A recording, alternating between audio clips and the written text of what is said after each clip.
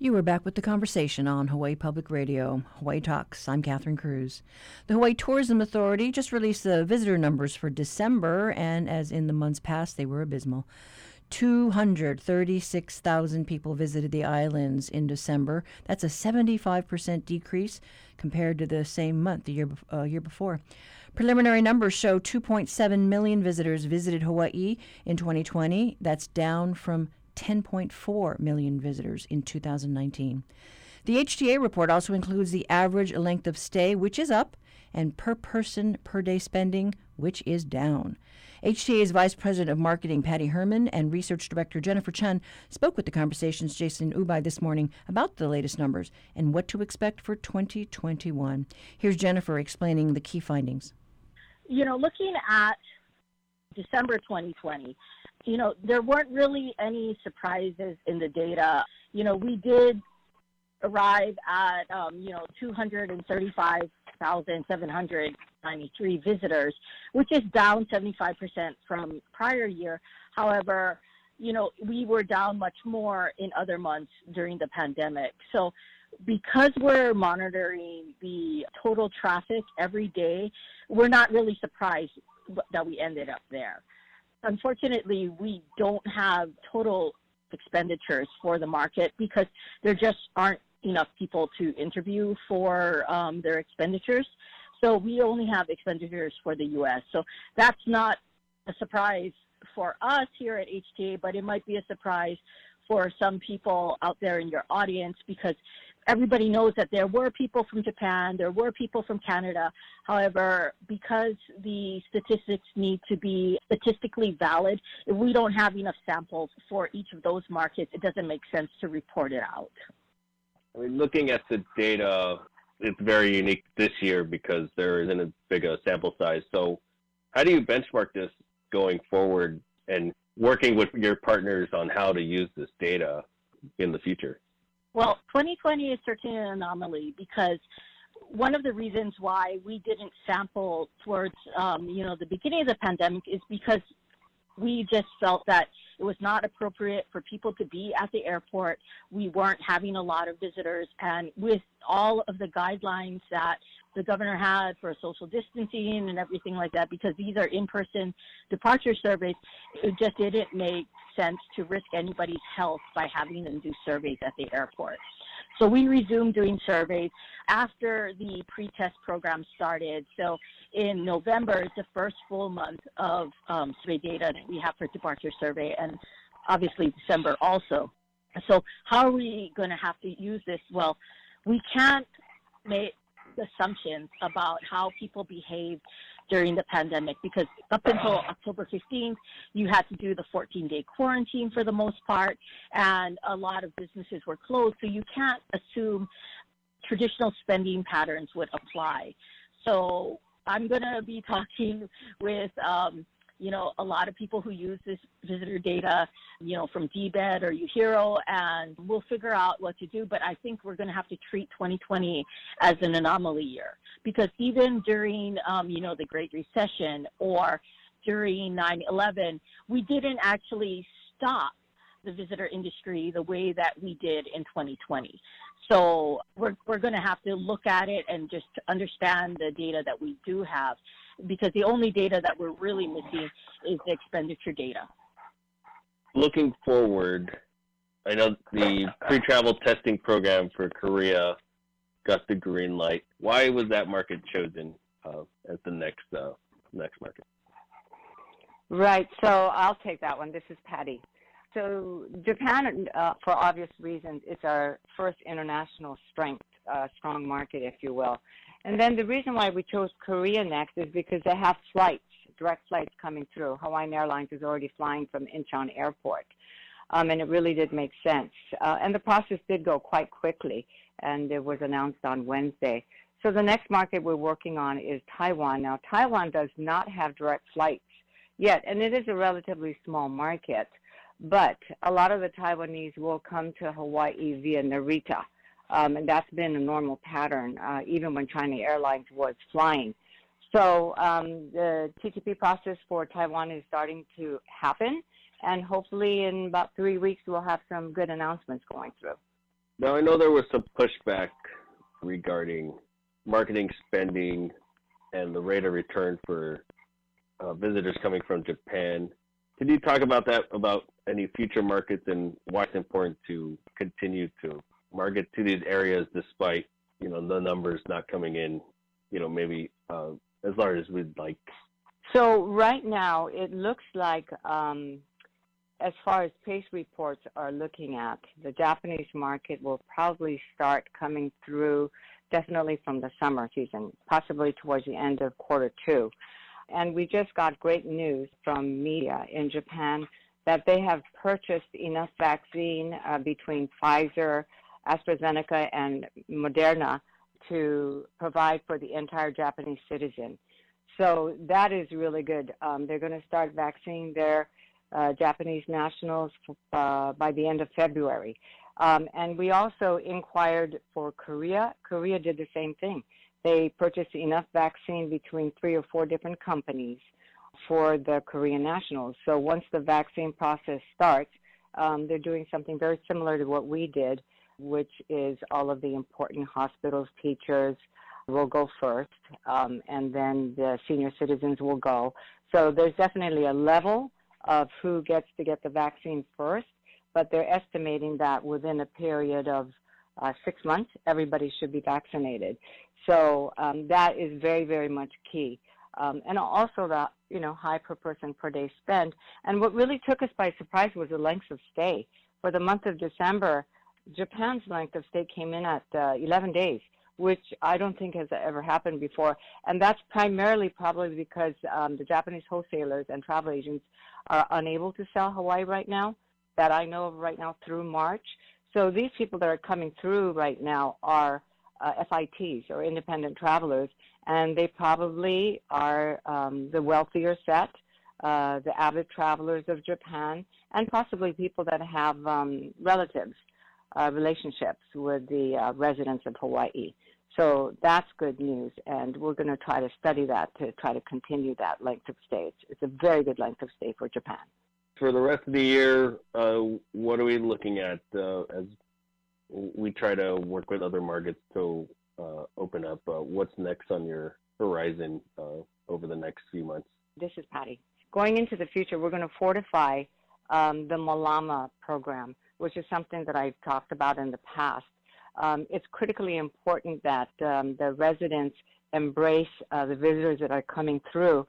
So in being creative and also having our new CEO who really likes to connect the two.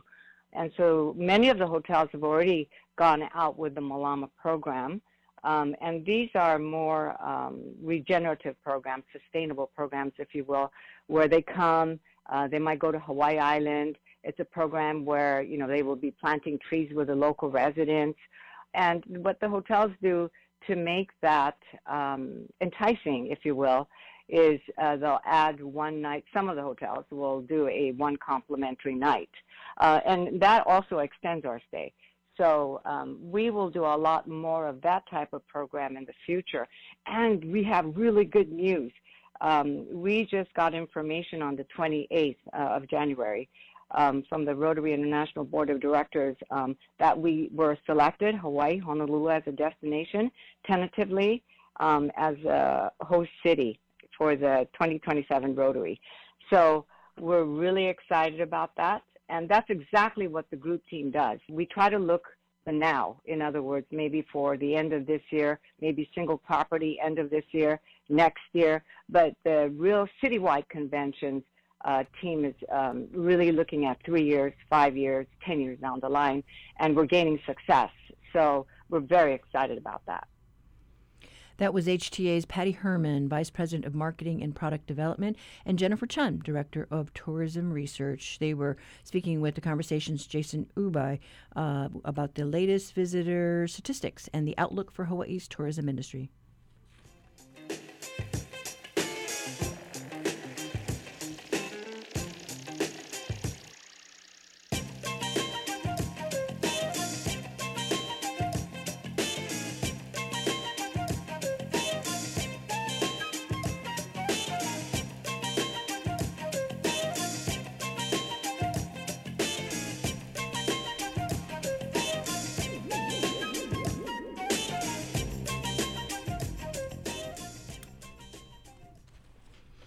For our reality check segment today, Honolulu Civil Beat has a story about how lawmakers are eyeing a tax on tourists to help advance our green goals here in Hawaii. Politics and opinion editor Chad Blair joins us this morning. Hi, Chad. Good morning, Catherine, and Aloha Friday. Aloha Friday. I'm so glad this week's come to an end. Me too. So this story today by Kevin Dayton. Tourist tax. Kevin, this is, it's interesting that we were just listening to Jason talking with tourism officials about, what they're planning. But, I mean, think about it. In December last month, there was a 75% drop, right? And visitors coming to Hawaii, that's enormous because that's just about usually the busiest month of the year for tourism. So that's a huge chunk of revenue.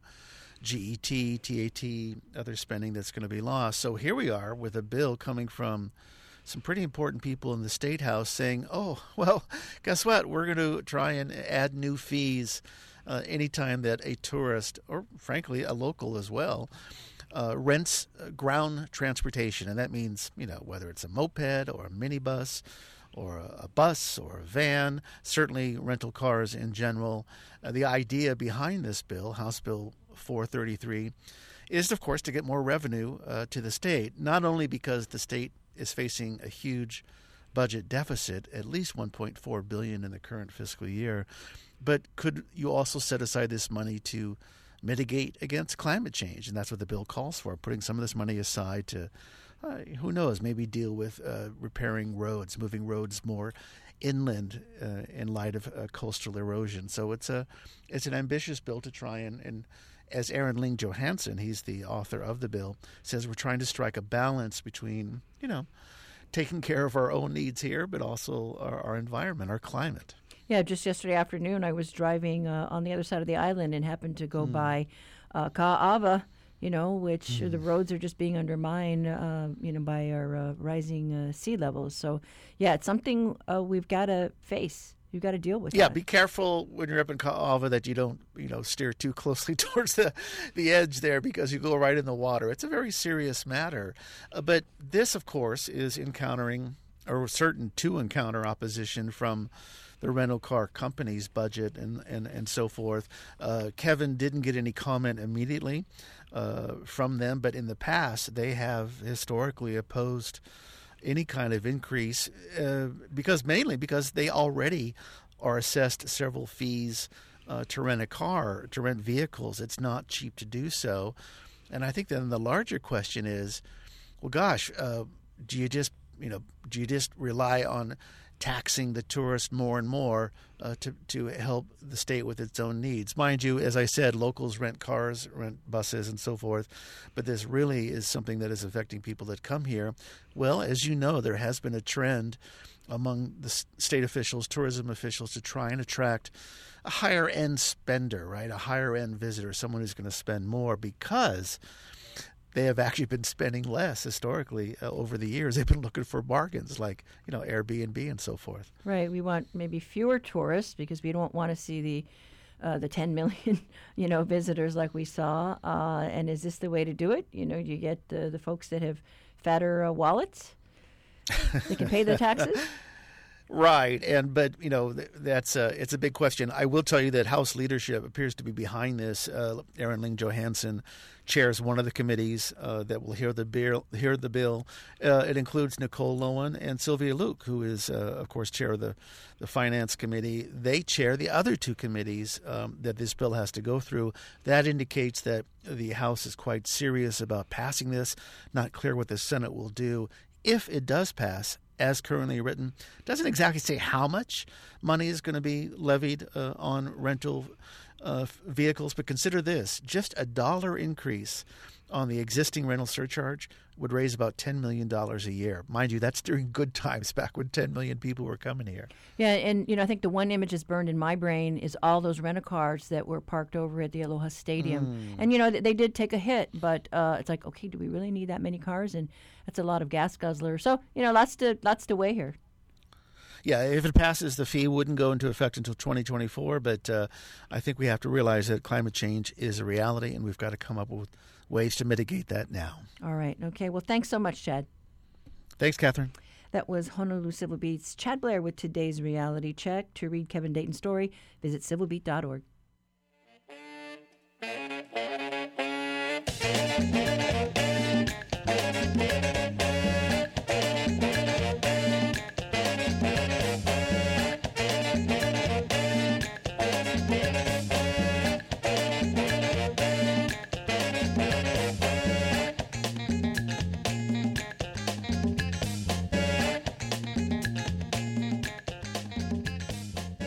Support for HPR comes from Compassion and Choices, celebrating the second anniversary of the Our Care, Our Choice Act, allowing terminally ill adults to request a prescription for medical aid in dying. CompassionandChoices.org/Hawaii. This week on Science Friday, COVID-19 vaccines have been distributed in the U.S. for about a month now, and a lot of you have questions about how they work. If you receive the COVID-19 vaccine, can you still transmit COVID-19 to others? With several different vaccines available, is one more effective than the other? Some answers and more questions on Science Friday from WNYC Studios. Beginning this afternoon at 1. Support for The Conversation comes from the HPR Local Talk Show Fund, which helps Hawaii Public Radio sustain and grow its locally produced talk shows. Mahalo to contributors Chaminade University and Hastings and Pleadwell, a communication company. This morning, HPR's Noe Tanigawa joins us with a slate of really interesting events kicking off. It's a feast to delight your ears and eyes. Good morning, Noe. Right, and you don't even have to leave home to do it, right? Yes. Right.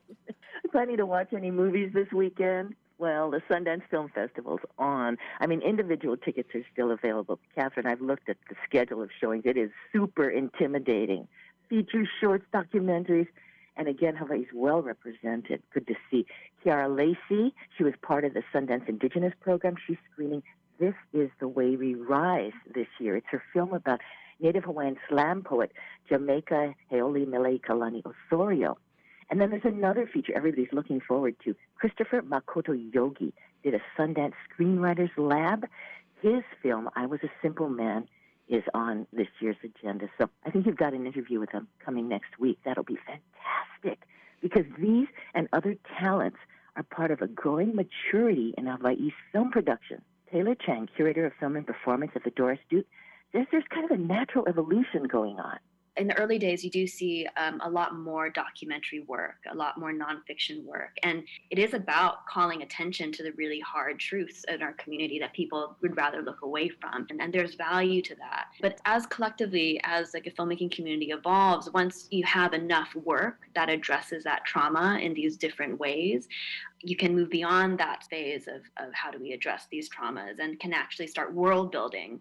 And I think that's why we see an uptick in narrative filmmaking now, because now our filmmakers are practicing what it means to world build. World build. That's interesting. World build. And Chang says that shifts are happening in documentary film too. They're getting more experimental in how to tell multiple sides of stories. And that's always the big challenge. The Doris Duke's a satellite screening partner for Sundance this year. It's a big honor. So they're hosting exchanges about Hawaii film history, Hawaiians in filmmaking, other areas. Check that program on the Honolulu Museum of Art Doris Duke Theater site. It's really cool. And in the local film scene, Georgia Skinner has been so important as Chief of Creative Industries under the Department of Business, Economic Development, and Tourism.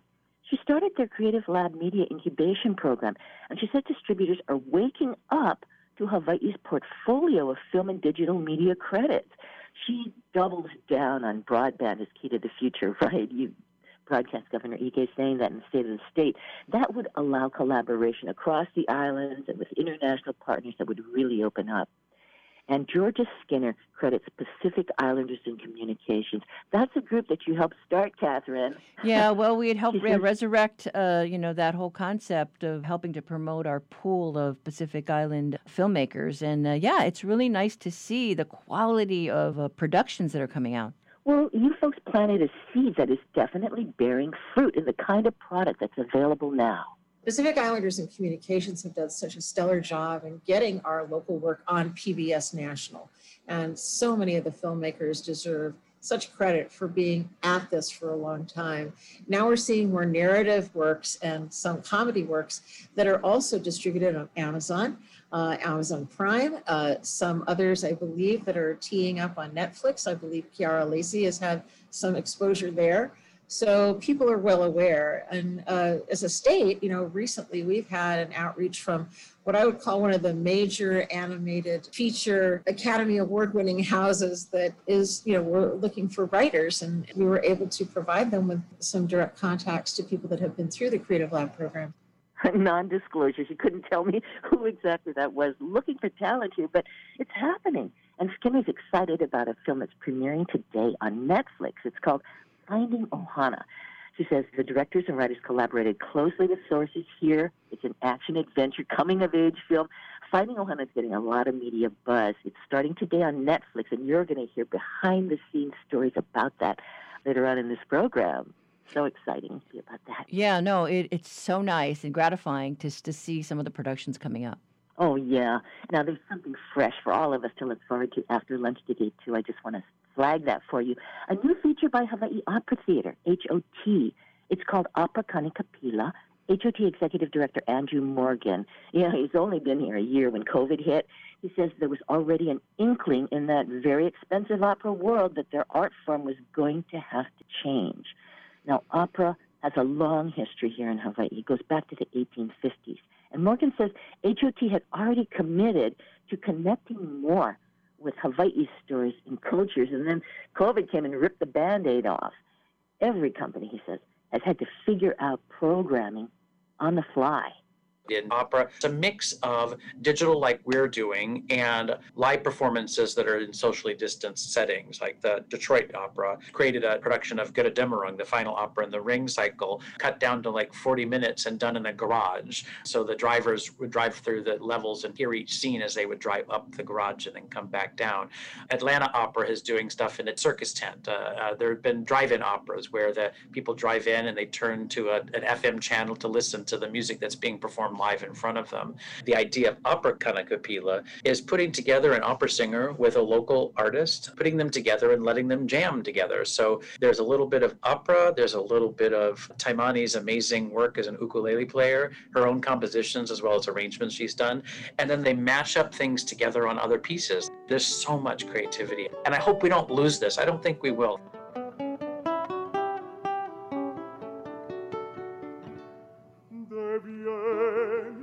I'm excited about this one. Oh, gosh, the pairing of those two.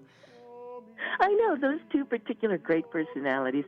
So that starts at 1 o'clock today, and you can still get tickets at the Hawaii Opera Theater website. Yeah, definitely. These COVID times are a challenge to our artists out there to be innovative, and it's pretty delightful. Yep, our Hawaii artists are up to the challenge. Okay, all right. Well, thanks so much, Noi. Hey, thank you, Catherine. Happy Aloha Friday. All right. Happy Aloha Friday. We have been talking with HPR's Noi Tanigawa. To check out her stories and the list of upcoming events, head to hawaiipublicradio.org.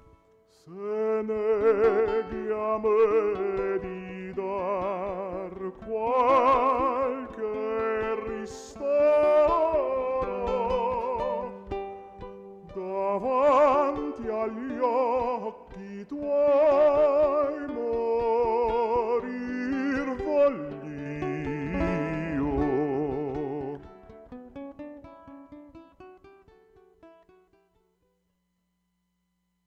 Support for the conversation comes from the HPR Local Talk Show Fund, which helps Hawaii Public Radio sustain and grow its locally produced talk shows. Mahalo to contributors, Bavarian Motor Experts, and Hawaii Naturopathic Retreat Center. Even though we may not physically travel across our islands as much as we would like to these days, it's still very much possible to explore the history and sense of place of Hawaii Island while remaining socially distant. Kaleo o Ka'ulu'au is a new podcast developed at the University of Hawaii's Hilo campus. It takes listeners on a journey of the Big Island through its traditional districts, or moku. Producer Bruce Torres Fisher spoke with The Conversation's Harrison Patino about what he hopes listeners will take away from the podcast. The idea of this podcast, it originated actually with a committee, a newly formed committee at UH Hilo called the Importance of Place Doing Committee. And this committee consists of faculty, students like myself. I'm a graduate student in Hawaiian Studies at the University of Hawaii at Hilo. And community members as well. And we're talking about what role place plays in our university and how we can have students and faculty and everyone else more connected to our aina, more connected to the land. So, of course, during this time of COVID-19, times are different, and most of my ideas were centered around place-based learning, actually getting out there on the land, on the aina, But one idea was to make a podcast and to sort of digitize that experience as much as we could and bring it to people all over. And so was born Kaleo Kauluau. So really we want to kama'aina, or acquaint listeners to the island of Hawaii. And we're going to do that by going on a huaka'i, or a journey through the 6 moku of Hawaii Island, the 6 districts of Hawaii Island, and just really acquaint listeners with specific places within those districts. And we'll focus 4 episodes in each district of Hawaii Island and have on storytellers that will come and share their their knowledge about these places with us and the broader community. Now, you mentioned the storytellers. Each episode is going to feature community members with connections to the specific places. Can you tell us a little bit about how you decided to reach out to these members of community based off of whether or not they're teachers or people with a deep connection to the land? Right. So some of them are teachers, and all of them definitely have special connections to the land. And we really want to capture stories of the people, especially from the place, or people that have worked on the land for many, many years and who are intimately familiar with its history, with the land itself, with stories related to these places. And we're doing that through our own connections, people we know have stories, and also with connections to people who know family or friends that are from that place or have deep knowledge about those places in these various districts. Now, in the first episode of this series, the significance of wind is underlined, and it's underlined in that it serves to transport and convey. Now, during COVID-19, where transporting oneself to a different place is particularly hard, do you think this podcast has a particular kind of resonance to transport people into a different part of the islands? That's actually part of the goal. We want to take people outside. We want to take them on a journey through audio to these places and have them experience them as much as possible and learn more about them. And perhaps for some of the places, when they visit them, they'll have a greater appreciation and knowledge of them, and they can say, wow, I know this and that, or this happened historically here, or this place is a part of this story, and that where I'm standing right now is where that actually happened. But yeah, let me talk a little bit more about the name of Kaleo Kauluau. So that was the focus of wind you were mentioning. So Kaleo Kauluau means the voice of the uluau wind, and the uluau is a wind that's famous in Waiakea, in the Ahupua'a, or land division of Waiakea in Hilo, in the Moko of Hilo, in Hilo district. And the connotations towards voice was that sometimes wind in Hawaiian culture and in Olelo, Hawaii, the Hawaiian language, can sort of refer to a person's voice. There are some expressions like, pa mai ka makani, literally means the wind blew, but it could also mean in the right context that, someone said something, or some news reached up here, and you hear it in songs. Huana ka makani in some Hawaiian songs, it can refer to speech and the conveyance of some sort of information. So that's more about the name and what we're referring to with wind. This podcast serves as both a visit but also as an orientation of each district. Can you tell us more about that? The Moko of Hawaii has 6 districts, and we wanted to take the listener on a journey starting from Hilo district. Since this podcast, we spend much of our time in Hilo district, and UH, where it's being produced, is located in the Ahupua of Waiakea in Hilo district. So we decided to start there, and we made the decision to take our huaka'i, or journey, in a clockwise direction around the island, because in some literature, as documented by Mary Kavena Pukuia, a well-known Hawaiian scholar, it was said that in order to retain knowledge, when one would take a journey around the island, you would travel with your right hands towards the mauna and your left hand towards the ocean. So that would be in a clockwise direction in order to retain ike, in order to retain knowledge. And we do want our listeners to retain the knowledge of this podcast and keep it with them, so we chose that direction. But yeah, we're going to explore 4 places, which depends on who our guests are and what place they will speak to, but we'll be talking about 4 places within each of the 6 districts, and make our way clockwise around the island until we reach Hamakua, and then we're back to Hilo. And for now, that's probably going to be where we finish our journey with Kaleo Kauluau. Now, when I was listening to the first episode, there was a phrase that really stuck out to me. It's this old Hawaiian saying that says, "The land is a chief and humankind is its servant." Is it your hope that this podcast will serve to underline the values that are referenced in that old saying? Absolutely. So that phrase, that olelo no'ia, or poetical saying, wise saying, proverb, that olelo no'ia goes, he ali'i ka'aina e kaua ke kanaka. As you translated, the land is a chief, man is its servant. And that really refers to the life. The land is our life, especially before, when farming and there was no Costco, there was no Walmart you could go to, so you had to go to the land and really and people were really dependent on it for life. So the land is very important, and sometimes we might be a little detached from that today, but it reminds us that we need to take care of the place that we live in. And through this podcast, at least through my personal experience, I've found that through going on Huaka'i, actually with Drew Cap, one of our fabulous hosts on the podcast. He's a geography instructor at Hawaii Community College.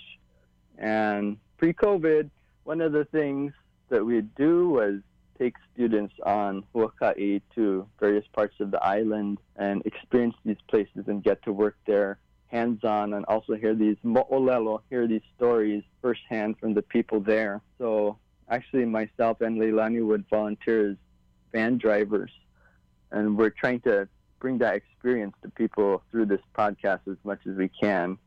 But getting back to your question, yes, I feel that through experiencing places, experiencing stories, we form a greater connection with the land, and we appreciate it more, because I can go to a certain place and I can say that I can know its history. It's not just a rock. For example, if I were to go to here in Hilo at the Wailuku River, where the Wailuku River joins Kuhio Bay, and if I were facing the bridge looking into Kuhio Bay, into Hilo Bay, I would see a rock formation down there as the river joins. And before, it would just seem like a rock. But after I know the story, I would know that it's actually, in this story, in this mo'olelo, in this account, it's a va'akauka. It's a va'a, a canoe that was said to belong to the kupua, to the demigod Maui, and that there's a whole story behind that actually took place there. And at least for me, that makes me feel more connected to know, wow, all this stuff is said to have happened right here in Hilo. And what I'm looking at isn't just a rock, but it actually has a name, it has a function, and it has a whole rich history. And that makes me care for the place I live in more. And I hope that we can share that with our listeners. That was Bruce Torres Fisher talking with The Conversation's Harrison Patino about the podcast, Kaleo o Kauluau, a podcast produced by UH Hilo.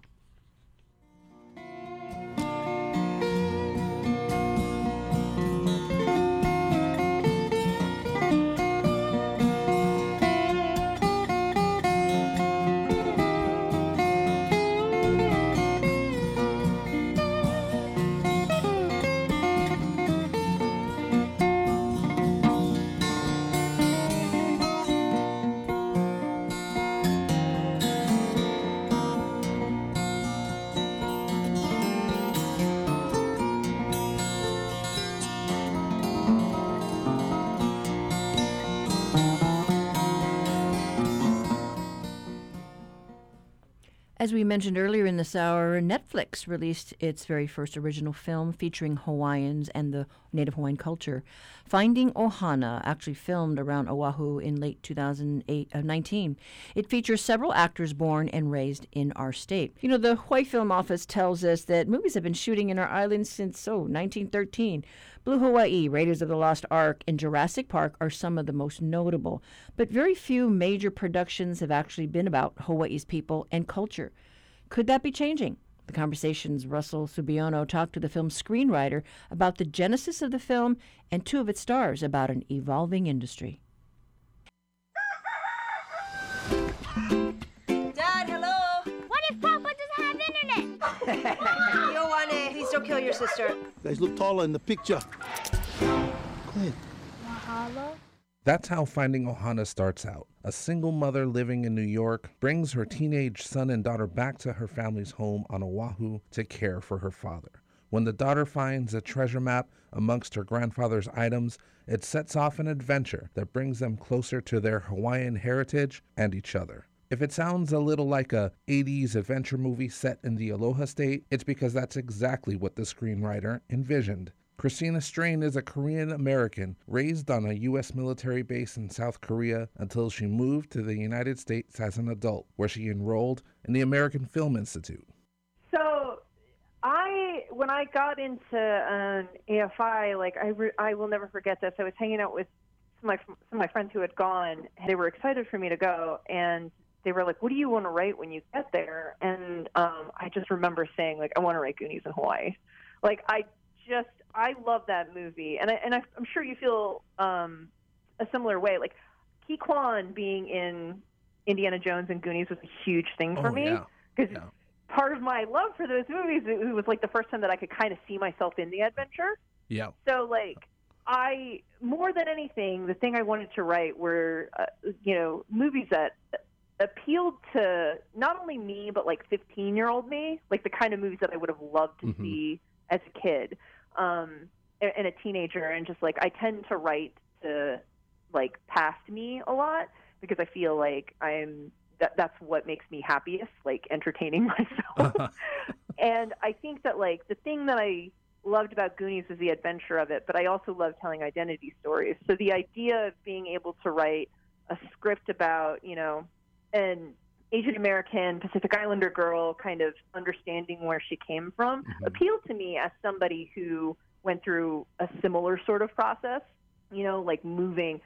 Not to spoil the movie too much, but the main character, she has a single mom who raised her in a metropolitan city, who then goes to a place where she suddenly sees herself and kind of like understands where she came from without having a ton of frame of reference before. And like, I grew up in Korea, so I got very much my Korean culture. But again, when I moved to the U.S., I didn't realize at the time just how Korean I was until I moved here. Like, I remember buying movie tickets and bowing. So there were just like little things like that where it was an interesting thing to be able to write the adventure that I really wanted to see as a kid, but also kind of a personal journey of discovery for myself. And to marry those two things together is what this movie is.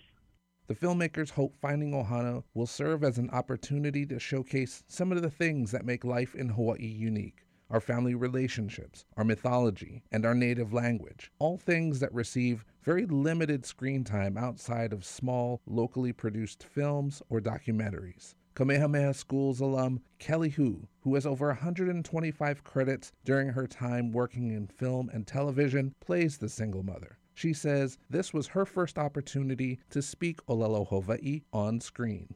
There was actually a whole scene between me and Branscombe Richmond, who plays my father, where it was supposed to be in Hawaiian. And we kind of went back and forth about that. The reason why we decided to do it kind of hapa, right, like half Hawaiian, half English, was because the director said, and I think rightfully so, when you put things in, like subtitles, oftentimes people are so busy reading the subtitles that they're not watching the scene. Right. And it was such an important scene in the movie. It's such a beautiful scene between a father and daughter, ho'oponopono scene, that, we didn't want to take away from the attention of the acting and the scene itself by, only doing it in Hawaiian where people would have to read the subtitles. So we did as much as we could, going back and forth. I actually did the editing of the scene so that I felt like it was enough English and enough Hawaiian to be, respecting the Hawaiian culture, the Olelo, as you were saying, but yet enough that non-Hawaiian speaking people would be able to understand. And so I think it was a good balance. I think that it's so interesting for not just people from Hawaii, but I think people from outside of Hawaii who are not familiar with Hawaiian culture at all to be able to experience Hawaiian language being spoken. Also among the Polynesians in the cast is Branscombe Richmond, who plays the grandfather. This is our Ohana's land. I'm gonna die before I leave. All right! Ohana is a big part of you. You know why? Because you, Hawaiian. Richmond's father was Tahitian, and his mother was born in Hawaii. He's been in the film industry for nearly 50 years, initially as a stuntman, but for the majority of the time as a working actor and producer. He believes opportunities for Polynesians and other indigenous people's stories to be told in movies and on television are on the rise. I don't want to say it's our time. I don't want to say that. What I want to say is it's time that everyone gets to see a slice of life for everybody. It's inclusion. It's also the belief that this world is made up of so many people that how lucky we are to know a little bit about them. So, I've been an actor and a stunt guy for so long. And for the last 20 years, I've also been a producer behind the camera. And I know what stations are buying what. I know what advertisers are going to spend their money on. And it's a very calculated mathematical system. A lot of things don't happen by chance. They happen for a reason. So here we are. Netflix has this Hawaiian movie, Finding Ohana. Netflix threw the dice on the table, is playing their best cards, and you know what? This movie's getting huge response because not only do people of color or Polynesian families want to see or know or reintroduce themselves to this, but it's also people of all colors. I want to say this: white is a color. So people that may not be of the tan persuasion, they too want to know about their brothers and sisters across the room. And that's what makes me proud about Finding Ohana. I mean, wait till you see it. With a wonderful director named Jude Wang, she is wonderful, and she's sensitive. And with a young cast of Polynesian people, got a girl, Lindsay Watkins. I mean, she graduated from Kamehameha. And our two leads, I mean, they are just absolutely really good in this movie. It sounds like you're pretty hopeful for opportunities for Hawaiian stories to be told and for Hawaiian actors to get a chance to make a career out of this. I am very hopeful because the next wave of generation are these kids in this movie. And my grandkids, my actual grandkids, who may decide to do whatever they want to do, they've got stories to tell as well. There are so many talented people from Polynesia that are going to start to see doors open where maybe they didn't, where the marketplace was only local. Do you know what I mean? Yeah. It was just local. But now it's going to kind of get big. Kelly Hu shares Richmond's hope for Hawaiian storytellers. She caught a glimpse of the future when she served as one of the judges for short film entries in the 2020 Hawaii International Film Festival last year. I saw a lot of great work, a lot of new directors coming out of Hawaii, a lot of great Hawaiian stories that were just touched upon in, a short sort of version. But I think there's going to be more of that coming out, especially with the University of Hawaii Film Department that is encouraging more local filmmakers. And I think as long as we are able to help these young filmmakers, develop and hone their skills, then definitely we should be seeing a lot more projects. And I would love to see more projects other than just, the Hawaii Five-0 and Magnum PI type stuff. I would love to see grittier type projects and things that really showcase Hawaii in realism. That would be amazing to see. But writing the script or shooting a film is just the first part of the process of sharing cultural stories with a larger audience. Selling the script or finding distribution for the film are two additional gates storytellers must pass through, and therein lies opportunities for changes to be imposed. Changes to the ethnicities of the character or to the story's setting or to other parts that make it culturally unique. This script floated around for a little while, and I got some meetings based off of it, but all of the meetings made it very clear to me that, nobody really thought this movie could get made for multiple reasons. It's not, the cheapest movie to make, and then on top of that, it stars, 12 and 16-year-old Pacific Islanders. Mm-hmm. And they were like, who do you cast in those roles? So I was just like, okay, cool, whatever.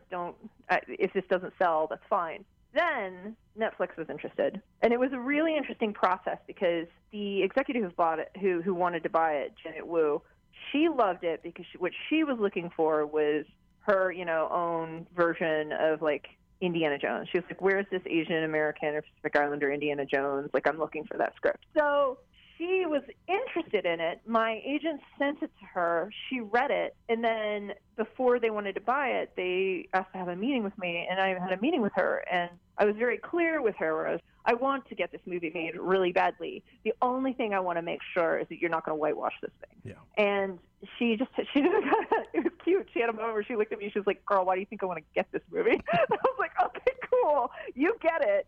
No one can predict the future, but with cultural inclusion seemingly on the rise in the film and television industry, things look bright for up-and-coming actors and filmmakers from the Aloha State. Finding Ohana, with its blend of heart, laughs, and Hawaiian culture, could be the project to swing the doors wide open for them. I just want to grab my sister who thinks she's Indiana Jones. We'll get them. My kids are inside a mountain looking for some Spanish gold. I have to enter. I mean, no disrespect. Your turn? What's up, Mountain? You looking beautiful right now. You're good. We can go now. We just have to go through the jaws of death. That sounds inviting. Oh! See? Piece of cake. Don't move. Why does it have so many eyes? Focus on eyes. I know you're scared, but I'll be right here the whole time. I gotta do this for Papa. That was The Conversation's Russell Subiono speaking with Finding Ohana actors Kelly Hu and Branscombe Richmond and screenwriter Christina Strain. To hear the full interviews with each of them, go to the Conversation page on our website, hawaiipublicradio.org.